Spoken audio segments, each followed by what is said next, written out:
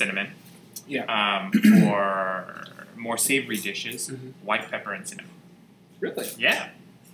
It's a damn. It makes everything just like taste so much more flavorful. I mean, and you're so tactical when it comes to like almost like everything that you do. Like cooking, you get tactical. Like, no, it can't just be cooking. It has to be this way. I wouldn't call it tactile. I like being adventurous. Adventurous. I think you're curious. Yeah, I don't have like a set like rubrics. Like, oh, I got to do this. In fact, I don't know. Did I ever show you my flavor maps? I have never seen your. I don't think I've ever seen your flavor maps. Let's see. Oh my gosh, you're some sick photos.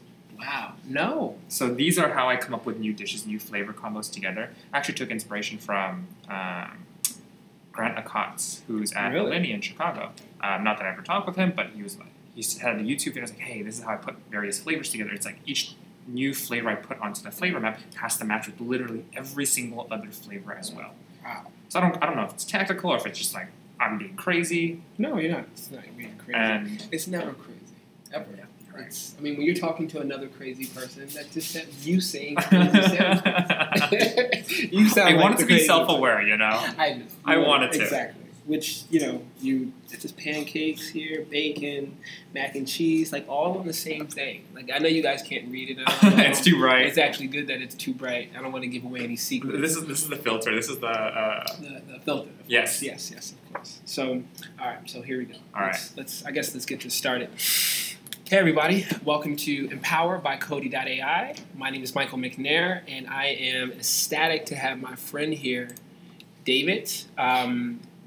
We've been trying to do this for some time now, right? It's been a long while. I don't know how long. Oh my gosh, look, I'm going to go through all the announcements and all that other stuff, but I mean, we've been trying to do this now for some time, and I'm happy that I get the honor. I haven't seen him on anything else. I swear I've had dreams about, I'm going to be on a podcast with Mike right here. But when I wake up in the morning, it's like, oh, shoot, I actually haven't. Haven't had my matcha. So now I know this is real, and I'm not dreaming. Yes. So we've done Qigong together, brunch together. I mean, co-work together at one point. We've done almost everything. Everything that is native to what you think a San Franciscan would do. Exactly. Very, very true. So brunch, we haven't had avocado toast. Well, I don't eat avocado. That is true. That is very true. I remember, we went to Coxcomb, and you were like, "Oh, we got some avocado sandwich." You're picking out the avocados, you can have all of it. Yeah, you guys can take all of that. That's so West Coast. It is very West Coast. But that's how you know I was born and raised in the West Coast, and you weren't. Absolutely, that's very, very true. Other than that, we're like your stomach, your intestinal, your microbiomes, your gut buddies can handle avocado. It is harmony and melody to my stomach. Mine is like ping, pong, ping. That's like the Chinese New Year parade. That was off of, what was that movie? Goodfellas. Remember Joe Pesci? When he was like ping, pong, pong. Yeah, that's it. Okay. I know. I'm a movie buff. So come on, we got to get into this. Jeez. Okay. For your intro. So again, you guys, I'm hoping to spread out the Practical AI meetup. Thank you for tuning in.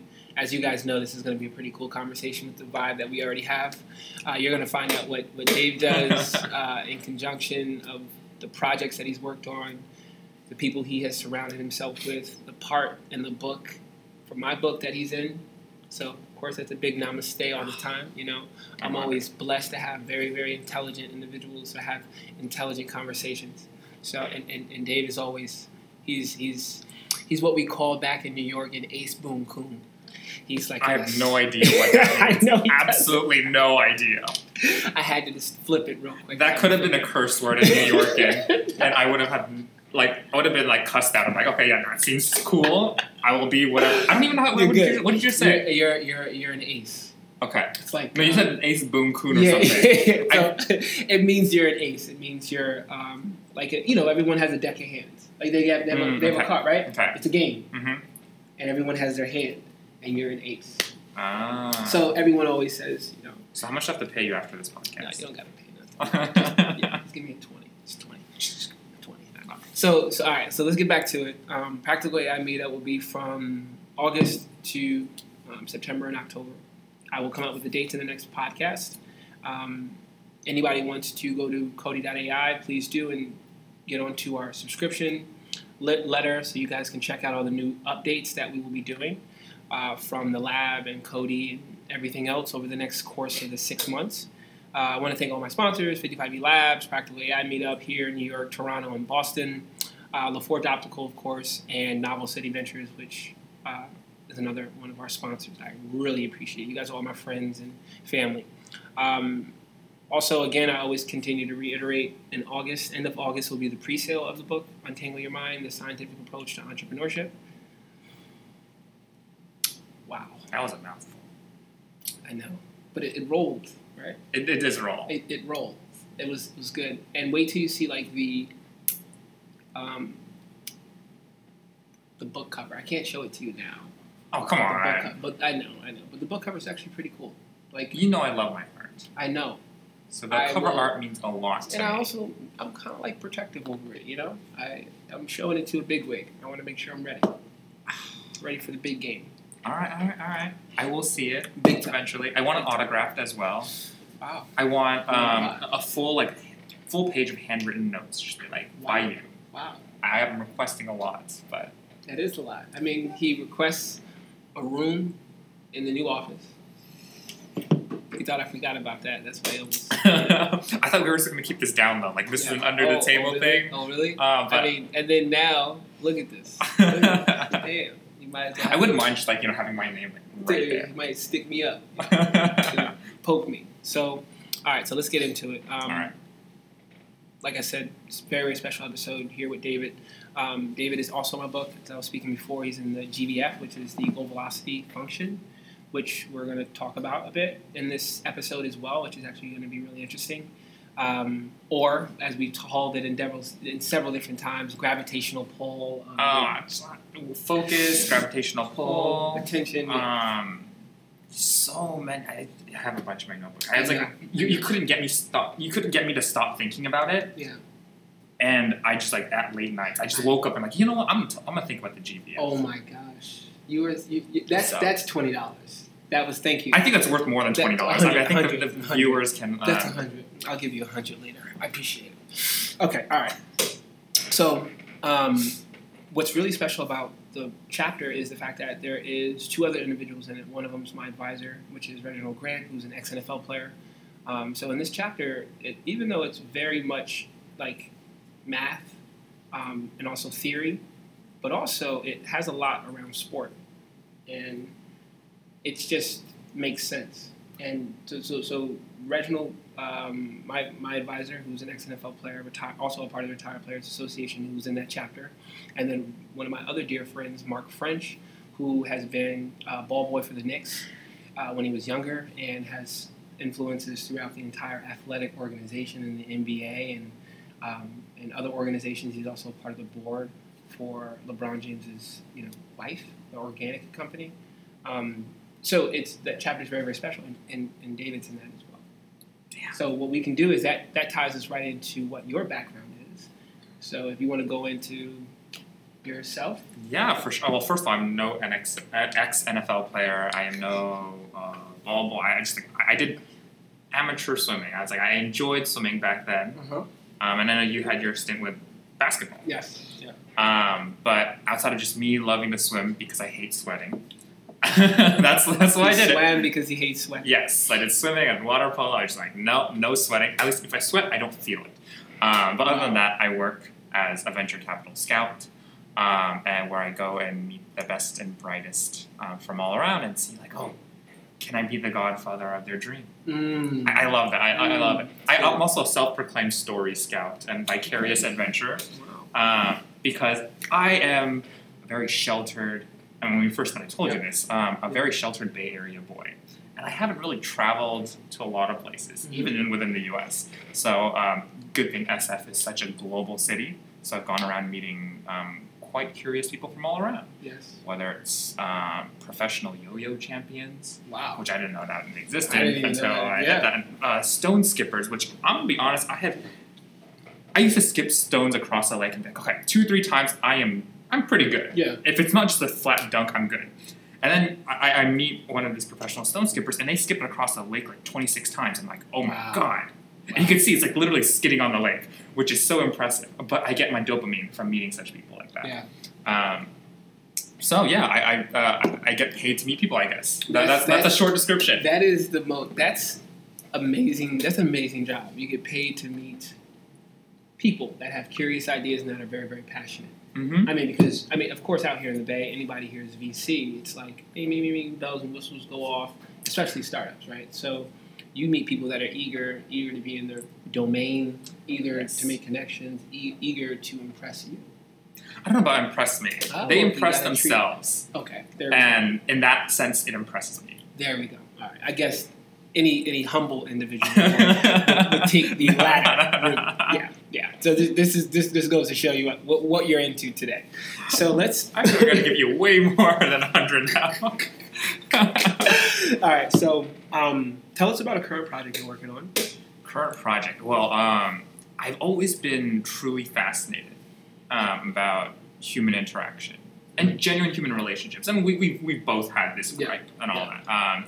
Having recently finished up my collegiate career, it's like, life after college, there's no really quote-unquote social life, unless you do like practical AI meetups, and then I can meet people all the time. Yeah. But the average person coming out of college doesn't know about these meetups, whether it's practical AI, whether it's like cars, whether it's whatever, right? So it's like, what if I can archetype a sort of an experience by bringing people closer and making the Bay just feel a little smaller and feel a little closer. That's exactly what I've been doing, and we're just like a bunch of 6, including myself, crazy individuals, thinking about how to, I wouldn't say change the world, but change our own social lives. And eventually, as we grew that over and over, we brought together a bunch of our friends, a bunch of our networks, a bunch of our coworkers into this space where we call ourselves Crazy Gremlins. Ooh, the Crazy Gremlins. Yes, Crazy Gremlins. There is no deep meaning, so it's going to be very anticlimactic. It was just one day we were sitting down. We've done this for a while, and we're like, okay, we need a name for ourselves. We can't just call ourselves our respective names. We need a collective name for the 6 of us. And then we're thinking of a bunch of ideas, and we're like, we can't think of any idea. I'm like, what about Gremlins? And we're crazy enough, so Crazy Gremlins. And that's all there was to it. And don't get me wrong, the 5 other people, they hated it. They're like, I hate Gremlins has a very, in their eyes, a negative connotation. You're like, always messing with things. The origin of it came around in the 1940s during World War II, when these quote-unquote mythical creatures were messing with aircraft and airplanes and destroying these. And we have a reputation of destroying things. And I'm like, okay, well, what if we just destroy technology but bring back the genuine human relationship part? Of course, this might be post-mortem, we've had the name already. Now I'm going to think of something meaningful off of it. Yeah. There was no intention. So yes, it was just it sounds cool. It rolls off my tongue. We did it. Wow. Yeah. That's a crazy. I didn't even know that story. Oh, now you know. Now I know. Dang. That's awesome. So you started the Crazy Gremlins, and you guys focus on bringing people back. Yes. Right? Off their phones, and more centered around what experience. Can you go into a little bit more depth about that? Oh, yeah. So the Crazy Gremlins, we have 2 main, theses. Mm-hmm. Long-term vision, because we do separate our mission and our vision. We think they're very separate things. But our 2 ultimate visions are helping strangers become lifelong friends overnight. And the second of all, creating the most magical experience anyone's ever seen, heard of, or experienced. Wow. And of course, these are not something you can do overnight. But that's the ultimate goal. I remember one of my mentors once told me the difference between mission and vision, because I always got those 2 confused. Yeah. Where mission is building that staircase, and vision is the final goal of that staircase. You can't have a mission without a vision. You can't have a vision without a mission, because if you have the ultimate doorway in heaven that you want to get to, but no staircase to get to it, it really doesn't mean anything. Doesn't mean anything. Yeah. But if you have a staircase, but you don't know where you're headed, you're just building it nebulously up. Exactly.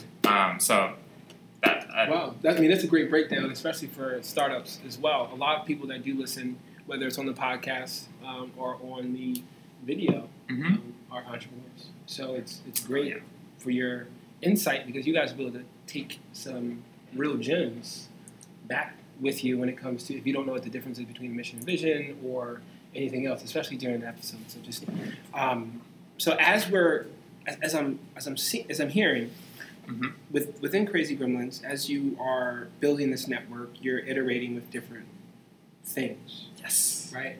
And then you go in. So can you go into just a little more detail about that, and then how you? I mean, we talked about this. How you do your feedback. So we're spilling all the secrets here. Well, you don't have to. I love.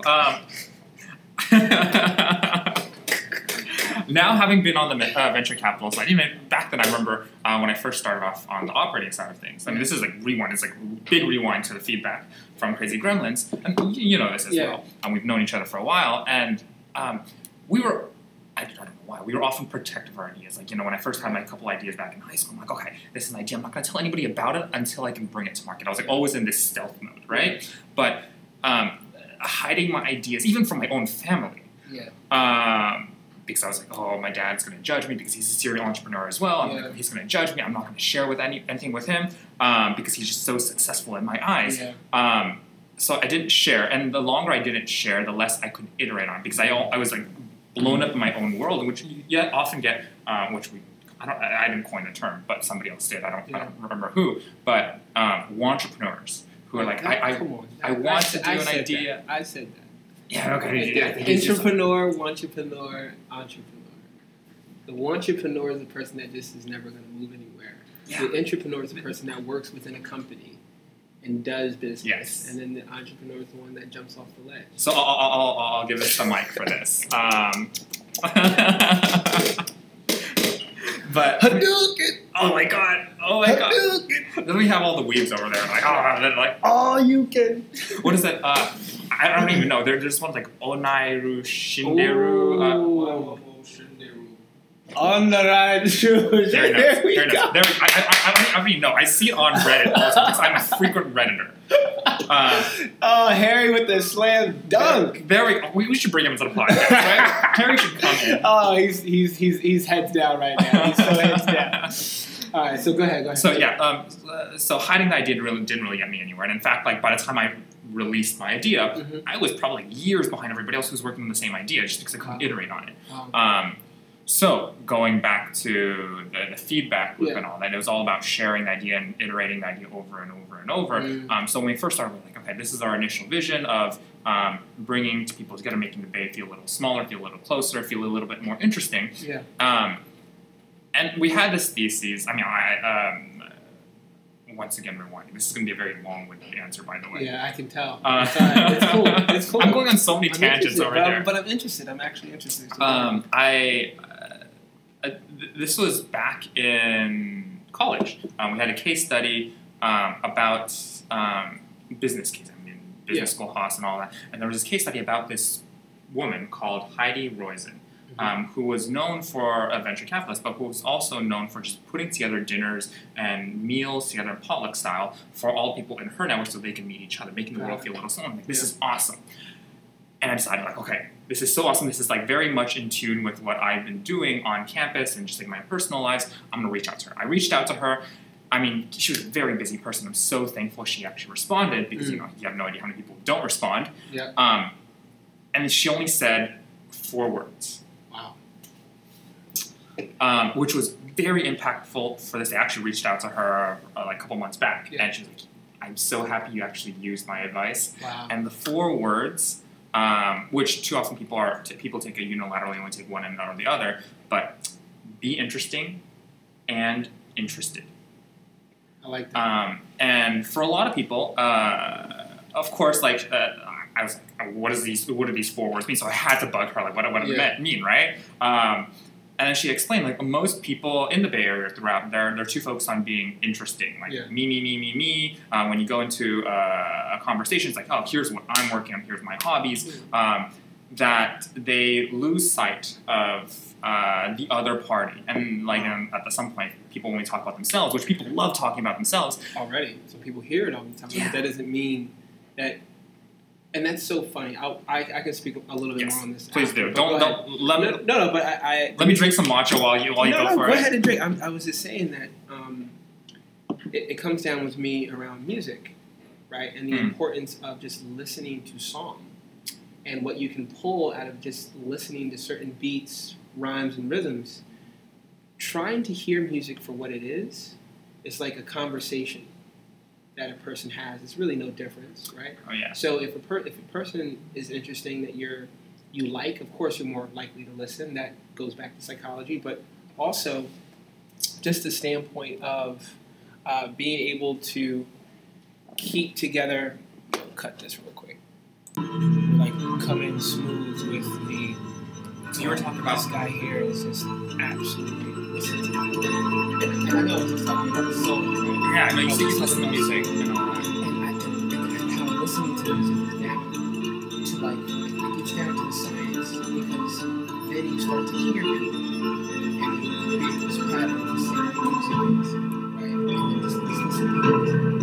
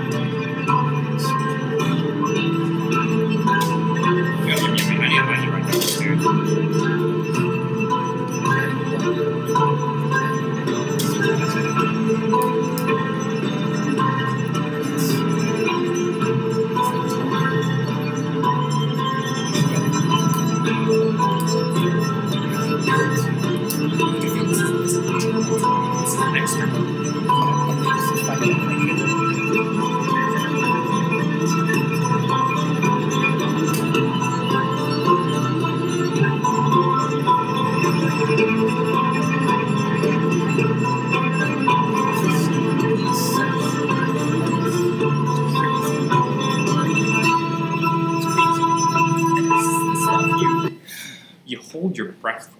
Like there's not many music pieces out there. Yeah. In fact, conversation music is anything when that goes through your auditory senses, that you just like you wait for the ball to drop. Like you're holding it in. So and then you get the release, right? So it's like this. He is to me as much as I can move into my flow. I know I talked to Soren, and Soren was talking earlier about because he does a lot within music as well. But he says, it doesn't help you, and I said I know it doesn't help me get in the flow, but it makes me feel good, and that feeling is very much the same thing when you're listening to an individual who's curious or that you want to listen to. Mm-hmm. It's like a nice song. It's just like you remember. It's like the information that a person can give or directly receive is, a privy of the way that their waveforms are, right? So if a person is engaging, mm-hmm. and he has not just engaging content, but his voice is engaging, his thoughts are engaging, it's like a song. It's like a beautiful song. You're right. And of course there's the science behind it. There's the sort of 60-30-10 rule and all that kind of stuff, right? But frankly, I mean, not even breaking it down, but I think it's intuition, it's gut feeling. If you like a song, sometimes you can't be like, here's X, Y, and Z why I like. There's no science behind it. Just like, I love it. And if you like a person, you're like, love at first sight, right? Yeah. Oftentimes you haven't gotten to know them well enough. It's almost based on physical appearances, although science of attraction might argue something different. Yes, attraction. But the thing is, like, it's a gut feeling. I mean, right? It's kind of like when you invest, like when you're a startup, right? Yeah. There are some startups that might have brilliant numbers. And it's so funny how you just so eloquently went back into the questions, because that's just, you did. That's so crazy. Okay. So go ahead. But right down here. I think too many people discount intuition, right? And of course, I can try to break down intuition to a science, and I might fail in doing so. And everybody's level of intuition, gut feeling is all different. But not only is this is a certain investment logically correct, like you can hit like for a consumer at like 40K, and they can have 30% month-over-month growth, but sometimes you're just not feeling it, right? Yeah. And it could be some internal sign telling you, they're not really passionate about it. There's the front they put on. So even like for the investments that I look at, just to dissect all of that. I mean, it's very easy for first time when you meet an entrepreneur, and of course you've probably met them as well, or the first time you meet a team member when you talk to them during an interview, it's very easy to fake enthusiasm. And they can be the most passionate, or they can seem the most passionate about their idea, but the second, the third meeting, and then you measure, does that passion still last? Wow. And sometimes your gut feeling, you'll know. Keep going. Sometimes for the gut feeling, you'll know. Yeah. And in the first meeting, like literally within the first couple of seconds, you're like, I don't feel like this is the person. And of course, for me, it takes me. I'm probably like, I know, but then I try to prove if I'm right or my gut feeling is right or wrong. Wow. But a second and third meeting, if they're actually still as passionate and enthusiastic about the idea as possible. Wow. And so that is all gut. And I'm pretty sure people definitely want to hear what are some cons and pros of certain startups that you've seen, and how have you measured if you just take your gut out, right? You talked about the things that are 40x of it. You go through all of those small things, but how tricky is getting a startup to the next level? Maybe you can talk to some people that are starting their own companies, so things that they can work on as well to maybe get to if they're not, if passion is what it is, or enthusiasm what it is, over the course of time, you could. So would you say that goes into the problem, or would you say that goes into the person that's trying to solve the problem? It's definitely a lot on people. Because think about it. You said consumer apps. I'm pretty sure people still come out with a bunch of different games. Oh yeah. Right. And I'm not saying that games are less, more attractive than social problems, but now we've seen an influx of people coming out with social problems, like trying to solve really hard, complex problems. And even through a gamified approach. Which is also another thing. Cool. So I do have to say, there's a bias, there's a disclaimer and all that. Yeah. I come from the venture capital standpoint, and I do think the vast majority of startups and ventures out there do not fit the venture capital model. It is a very aggressive schedule that you have to hit, and you'll be forced to hit that schedule. And for a lot of entrepreneurs who, who want to be venture backed and have the title of the CEO, and we've gotten $5 million from Sequoia and all that kind of stuff. If you're just in it for the title, if you're just in it for the power status and to brag to your friends, it's not worth it. First of all, but also at the same time, there are a lot of good startups. The hardest startup to turn down is one that's literally hitting all the right metrics, and it's going to make money, but it's not going to grow as fast. There are so many mom and pop shops. There are so many smaller businesses out there that are definitely going to be making money. They're profitable from day one. Yeah. And to any other person, this is the perfect investment to have. But for a venture capital, because we have to hit certain benchmarks for our LPs in the lifetime of our fund, we have to hit very aggressive schedules, and we have to force those aggressive schedules on them. And I think that breeds the venture capital nickname, vulture capitalists. Oh, wow. Which is a more negative frame of looking at it, but you have to understand from the venture capital standpoint as well. Which is good, because people don't always hear it from the VC standpoint. They usually sometimes hear it from their own friends. Yeah. Right? Not everyone has a bunch of VCs around them that aren't VCs themselves. There are more entrepreneurs than there are VCs, right? There are. A lot more. Although capital's so liquid these days, and to be honest, there are a lot more both founder VCs and career VCs, and even those two, they come to the venture capital standpoint from a very different perspective. Exactly. Yeah. But I do want to revisit the earlier point you were talking about, advice to entrepreneurs, maybe first-time entrepreneurs. And you mentioned if this was more of a problem for the person or for the product. It comes in both points, right? We love, this also might be biased, take it with a grain of salt, but we love entrepreneurs that see the problem and have experienced the problem that's very near and dear to their hearts, right? Yeah. And there are so many entrepreneurs, really brilliant people out there that follow on and build certain products by, I see a problem in the market, I see a trend that is happening right now, or before a trend even happens, I want to capitalize on it, I want to monetize it. That's totally fine. And there are many startups that have succeeded as such. But when it's just a cold intro or a cold email and all that, we can only really base it if how much can we de-risk ourselves. And oftentimes it comes to, is this person really passionate? Has this person actually experienced the problem and felt the gripes of it?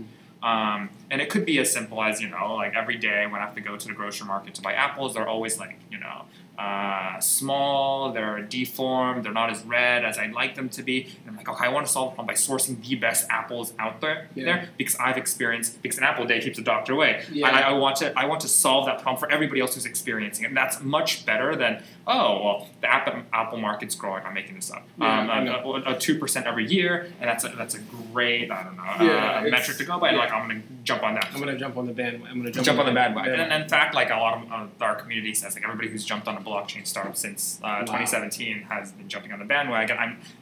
That said, there have been good startups out there, but the vast majority has jumped on it, similar to how entrepreneurs jumped on the .com and there's always an influx, and then you just wait out.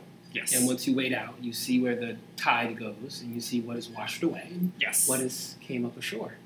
And and that's how usually. I mean, that's any trend, and that's gone back, like you said, all the way to the .com boom. Right? Everyone tries to figure out what trend and what is going on, or what's the next big thing. Because, I mean, no matter what, there's a lot of great that we're doing in the world. There's a lot of problems that are being solved, and a lot of the things that were easier for customer adoption was easier 10 years ago when the field was all green, and now the field, depending upon your particular expertise or your ability to get out and share your dream or your social status or social network, depends upon a lot. Because there's a lot of people right now that don't know what's going on in certain industries because they are closed off and they don't want to know, or they don't want to think that the industry is going that way, which is great on both sides. But it's also you don't open yourself up to opportunities that other people might have. And I can go about the cannabis industry, which I don't ever speak about, but I'm pretty sure, I have a couple friends out here that do that. And then a bunch of different industries, solar, you can go on and on. And I think a very, very important thing people need to understand is it's not closing themselves off to, especially not now. We were talking about this actually yesterday with my good friend Corey. He says, I believe 2017 and 2018 it was the year of openness. It's like started of the Ariel. It's a sign. He went into detail. You guys can check that on the episode before this one with Corey, who speaks about we're in the clock of openness, which is for the next 100 years, something like that. Yeah, and that people. Well, I gotta check this episode out myself then as well. So moving into the more of the diagnosed question of. We talked about why people don't get really funding, or what is the craziest startup you've ever seen so far, like doing the most craziest thing.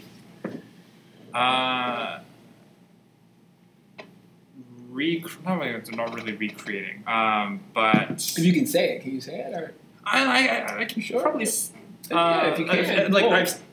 The craziest startup I've seen, I'm not necessarily invested in. Oh yeah, that's fine. Yeah, right? That's fine. What's the craziest one you've seen? You can see it on TechCrunch. You can find it anywhere else. It was a YC alum, but it was like working on recreating, transporting human consciousness. What? Which is crazy. Wait, hold on. Did you tell me about this? I did tell you about this. Okay, I did tell you about this. But there's also different, like that startup itself. It's a brilliant.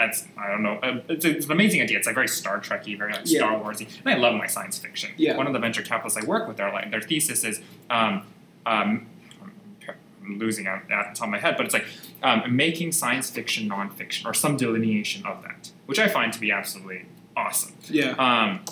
But that startup itself, I don't think it's ever going to make any money for the next 10 years, maybe longer. But it is a crazy idea, and they've been working hard. And I think when I first talked with them, they were just like a couple months into breaking the world record for brain preservation. Wow. And that, like, from death to on the table, preserved. Oh, I remember you told me. Yes, right? Yeah. And I thought that was like crazy. And of course, in venture capital, which you can probably find on a lot of blogs, AMAs, talking to a lot of venture capitalists, there's a difference between crazy and crazy good. Mm. And the only difference between those two, because before it really takes off, before Facebook really takes off, before Uber takes off, nobody really knows if it's crazy or crazy good. Yeah. of course, there might be a cop-out answer as well, but a lot of venture capitalists default to what is the difference between crazy and crazy good is traction. Got it.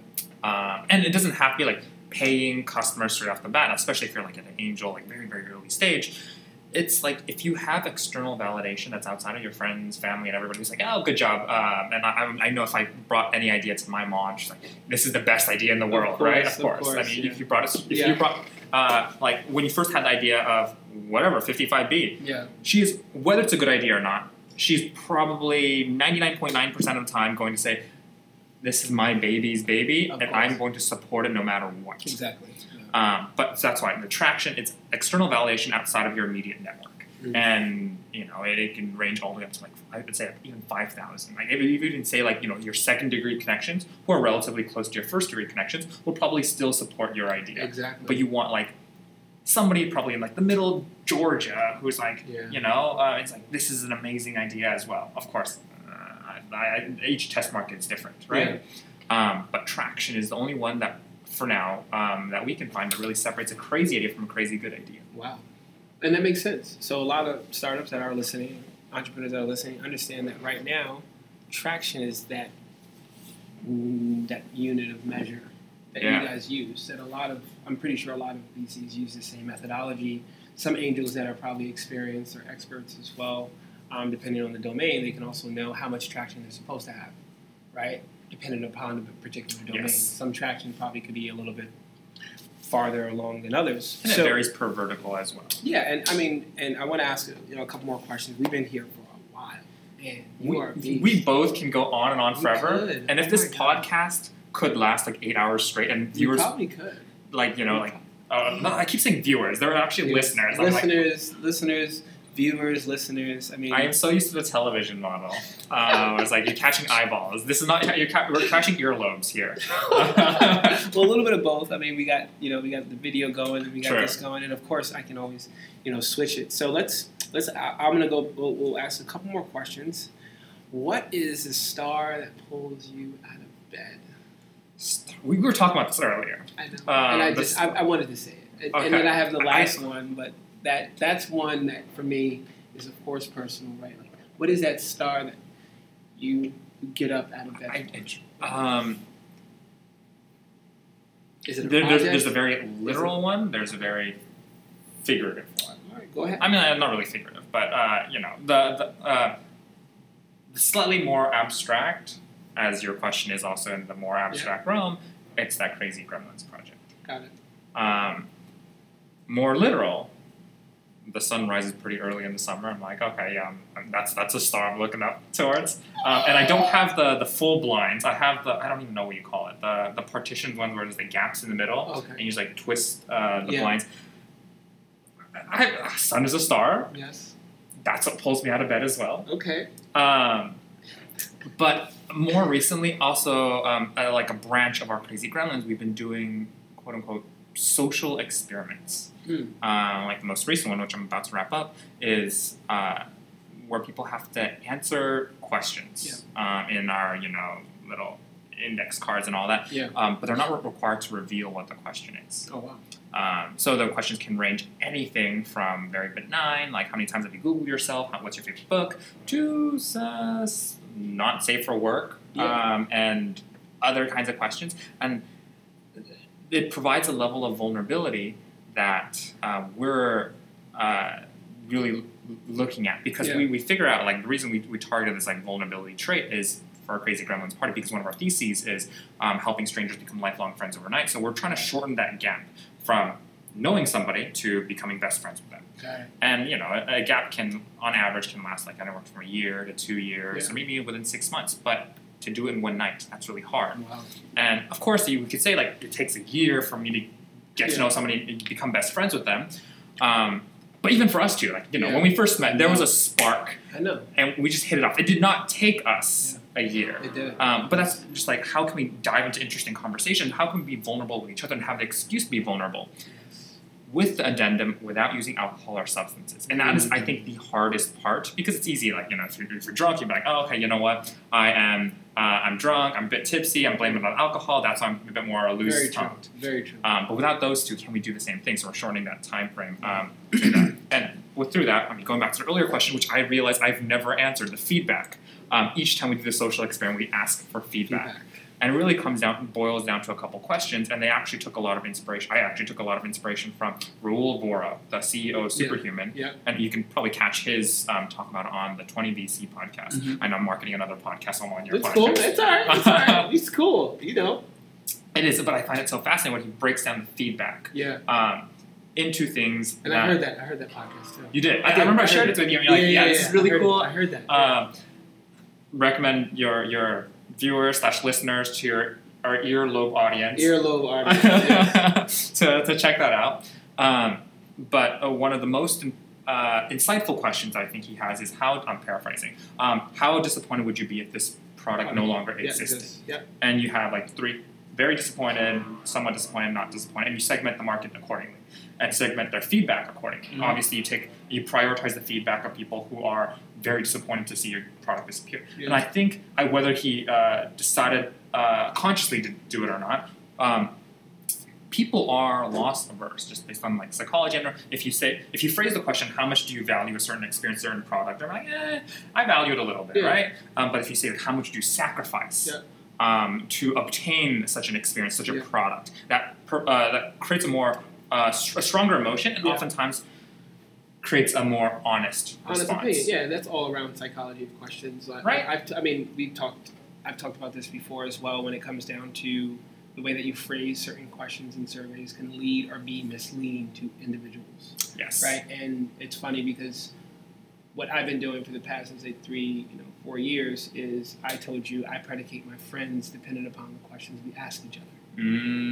Good or bad, no matter what, right? So that's always been that if you have that frame of mind, you won't put yourself around people that, first, 1, don't ask questions, and 2, they ask pretty good ones. So when you start to circle yourself and put yourself around individuals that are like that, and you have just that one frame, because question asking is the pillar of anything, right? And if you're not afraid to ask a question, you're not afraid to look like a fool. And if you're not afraid to look like a fool, you'll be curious. And it's people now that are not curious that you're going to start to see, like we've talked about before, a closeness to them, which right now we're in the year of openness. So curiosity, it all leads back to the same. Going back to the Corey's podcast, please do check out Corey's podcast the other day. The last thing I want to kind of get into is the goal velocity function. Finally. Yes. Finally. So we have it kind of like showing right here. Tell us your idea behind it, and not idea behind it. I mean, I wrote it in the beginning as I started it, and then I showed you and I showed other people, and we started picking it apart. We started talking about climate, and there's another YouTube video that I do have where I actually go into depth. I explain a little bit more. So you tell us a little bit about what you think about it. So I want to preface, you talked about this before, this is your baby. Yes. This is your brainchild. Yeah. I am merely a little like preschool teacher who came by to try to, teach your baby some manners. That is an awesome way to frame it. I love it. I absolutely love it. I love it. You know what? I love these like random analogies. Sometimes I get too crazy with them. I have a past of thinking of the most random analogies. It's good. I love it. And I've gotten in trouble because of that. No, I don't care. I don't care. Yeah. And we're a year of openness. Open. My chest is open. There we go. Practice our little Qigong. Qigong. We did get stomach. But going back to the goal velocity function, I remember the first time you showed me that. I don't know how much I could share of the goal velocity function. Yeah, it's cool. You can share it. I can share it. Yeah. So when you showed it to me, it was E plus V plus T divided by L equals G, where E stands for effort, V stands for environment, T stands for time, and then L stands for luck, and G is goal. And I am a huge nerd over numbers. I want to preface that. Like literally in my crazy gremlins thing, everything I do, I love metrics. Maybe it's because I was born in the Bay Area. It's like metrics, data. Yes. I love it. Get that data. Get that data. And so when I saw that, I'm like, ooh, you could really take this. But the only thing, when I first saw this, and we both agreed with it, we had that there was no focus to the whole equation. Yeah. And it's like, okay, you can put in effort, you can put in the environment, you can factor in environment, you can factor in time, you can factor in luck. if you put that all together, no matter how plus minus times divide PEMDAS or whatever, will that actually equal goal? Yeah. It's kind of like going back to earlier in a conversation, the difference between mission and vision. Yes. With your equation, you had a mission. You were building a staircase to something, but without focus, you didn't have the vision. And I know you're going like, all right, we agreed. We talked about this before. No, you're absolutely right. You're absolutely right, yeah. So go ahead, and I know you're going to go ahead and explain what you did. Well, or part of what you did. Part of what I did, the child has to go home and do homework, and that's on you. Of course. I'm just there during the 8 hours a day, or preschool is much shorter than that. I don't even know I forgot how long preschool was. Yes. So I mean, the focus comes to, and we were talking earlier in the podcast about gravitational pull and all that, and gravitational force, and given my little exploration of astrophysics, I mean. Your viewers can also probably search this up, but the equation for gravitational pull was also G equals universal gravitational constant times mass 1 times mass 2 divided by distance squared between those two. And that was something that was more pertinent to me because that defined a focus, the differential between mass 1 and mass 2, and how there was an initial goal and there was an end goal. Of course, we have to dive, like each one is an equation, a formula in itself. And I thought that was something where you can drive. Like, if I could put focus together, if there was a beginning and there was an end point, and then I could say there is a goal there. And that's why I like that better. Even going back to your initial equation, like the E plus V plus T divided by L equals G, there needs to be an ultimate, climax, so to speak. And the goal can change all the time. It's a variable in itself. You reach a certain point, I need a new goal now. Each time you accomplish your goal, I need a new goal. So then we talked about it. We added a limit function to the initial equation, which defined what is the eclipse of the GVF. Exactly. And I think that having those conversations as you look at entrepreneurship, which is tailored towards, all of us have metrics and we have timelines and goals, right? And all of those can be weighted differently. And that's why it was so interesting when you did bring attention to the table, because the focus part, right? I think that is more prevalent now than anything because there's so many things to distract you. And you can even throw in, we can talk about negatives, but a lot of what we have is around entrepreneurship. And a lot of entrepreneurs, whether it's they started early or they started late, it's I have this direct thing that I want to get done, and once that gets done, boom, done. I move on to the next thing, and in that time frame, we chase states, right? And that's a lot around. Basically, you can start to, I think, over the course of time, and I think part of it is now, and I think part of it will be for the next 100 years, is the people that are less distracted, are less dependent upon things, are the ones that are going to live. I mean, and I mean that in a way of freedom, in a way of doing what they want to do, and having that for themselves. And I think athletes are very, very similar, right? And you know that because of the fact that you're an athlete. I know that because I'm an athlete. I was a one push athlete, but I also was cross country and track. And those sports are all tactical. From team perspective to a theory perspective, even in cross country, there's a person once you hit go that runs out really, really fast, but he doesn't have the fastest time. That wasn't our team. In other people's teams, they try to set the pace by running out in front of people, so other people follow them. Psychology, you try to keep the pace of the person in front of you in cross country. And even though me and a couple other my friends on the team that had some of the faster times, there's a lot of psychology that goes into that. So there's a lot of attention on the person that's running out in front of you. There is, and I love how you mentioned that because, a lot of people, a lot of my friends included, who weren't former athletes, they think sports is muscle brain, it's all physical work, no mental work required.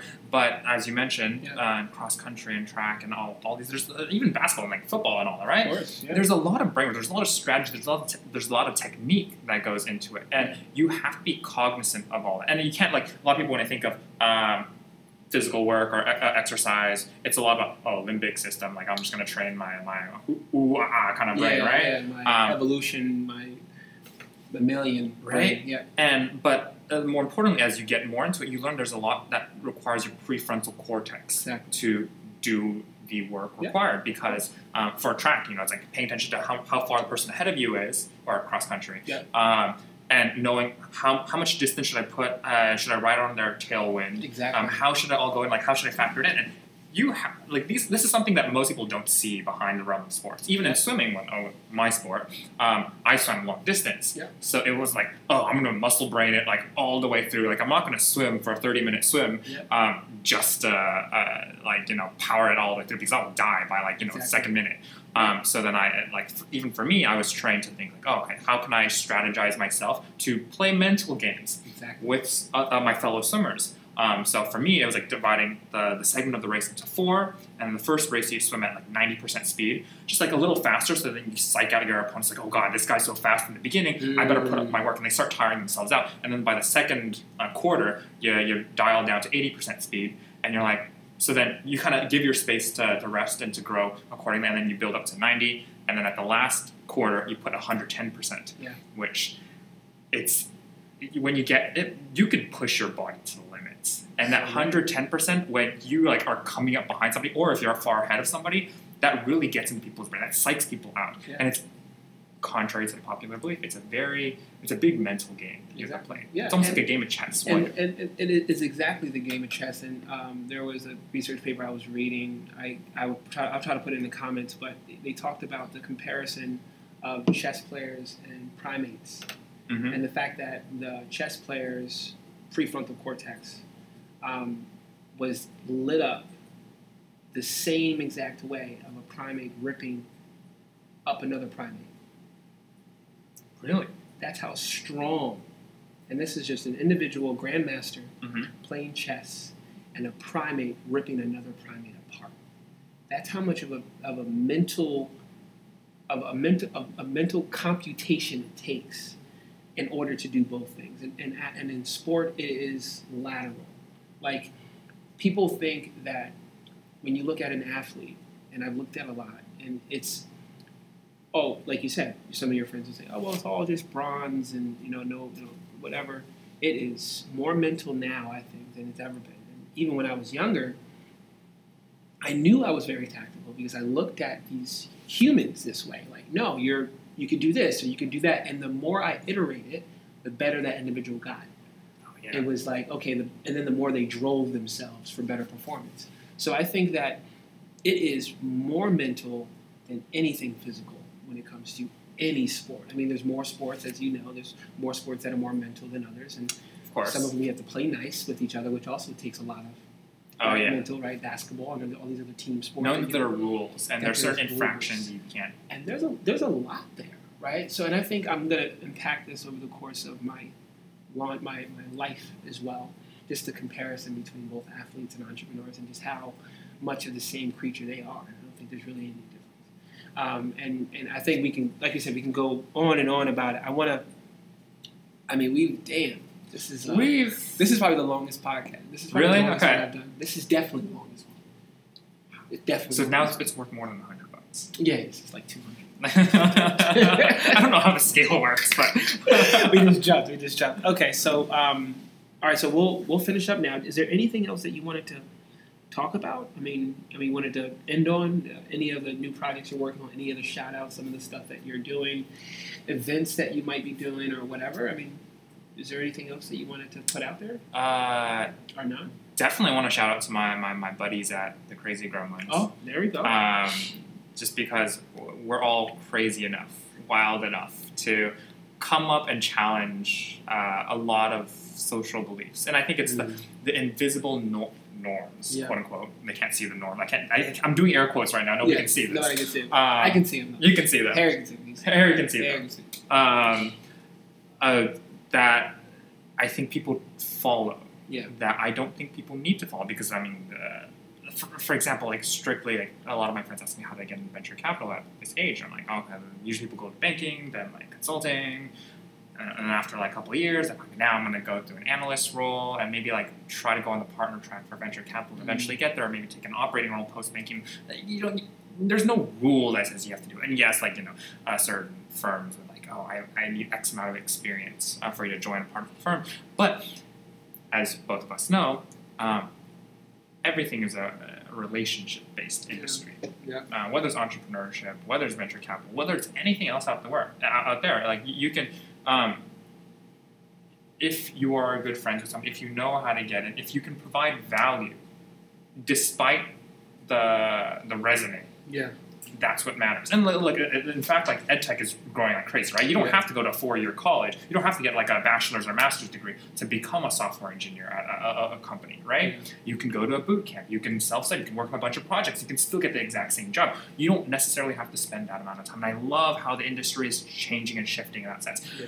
That said, I do have a 4-year degree, and I'm like, we know you do. But it's good that you're looking back, and because some people will look at it differently. They'll say, you know what? No, you do need a 4-year degree.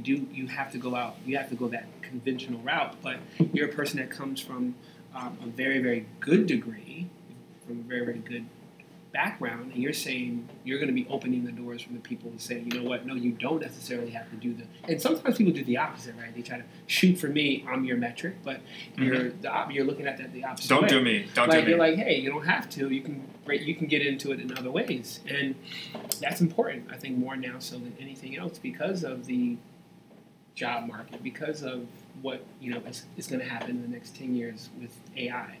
So I think that.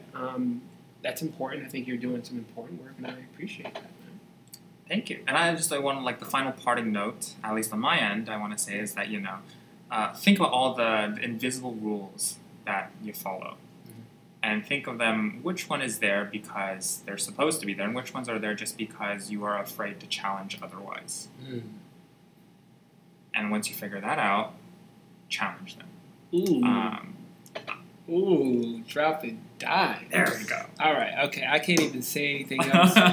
Check out YouTube, IG, Apple, SoundCloud, Spotify, and Google. I'm gone. I'm out of here. Bye. Peace.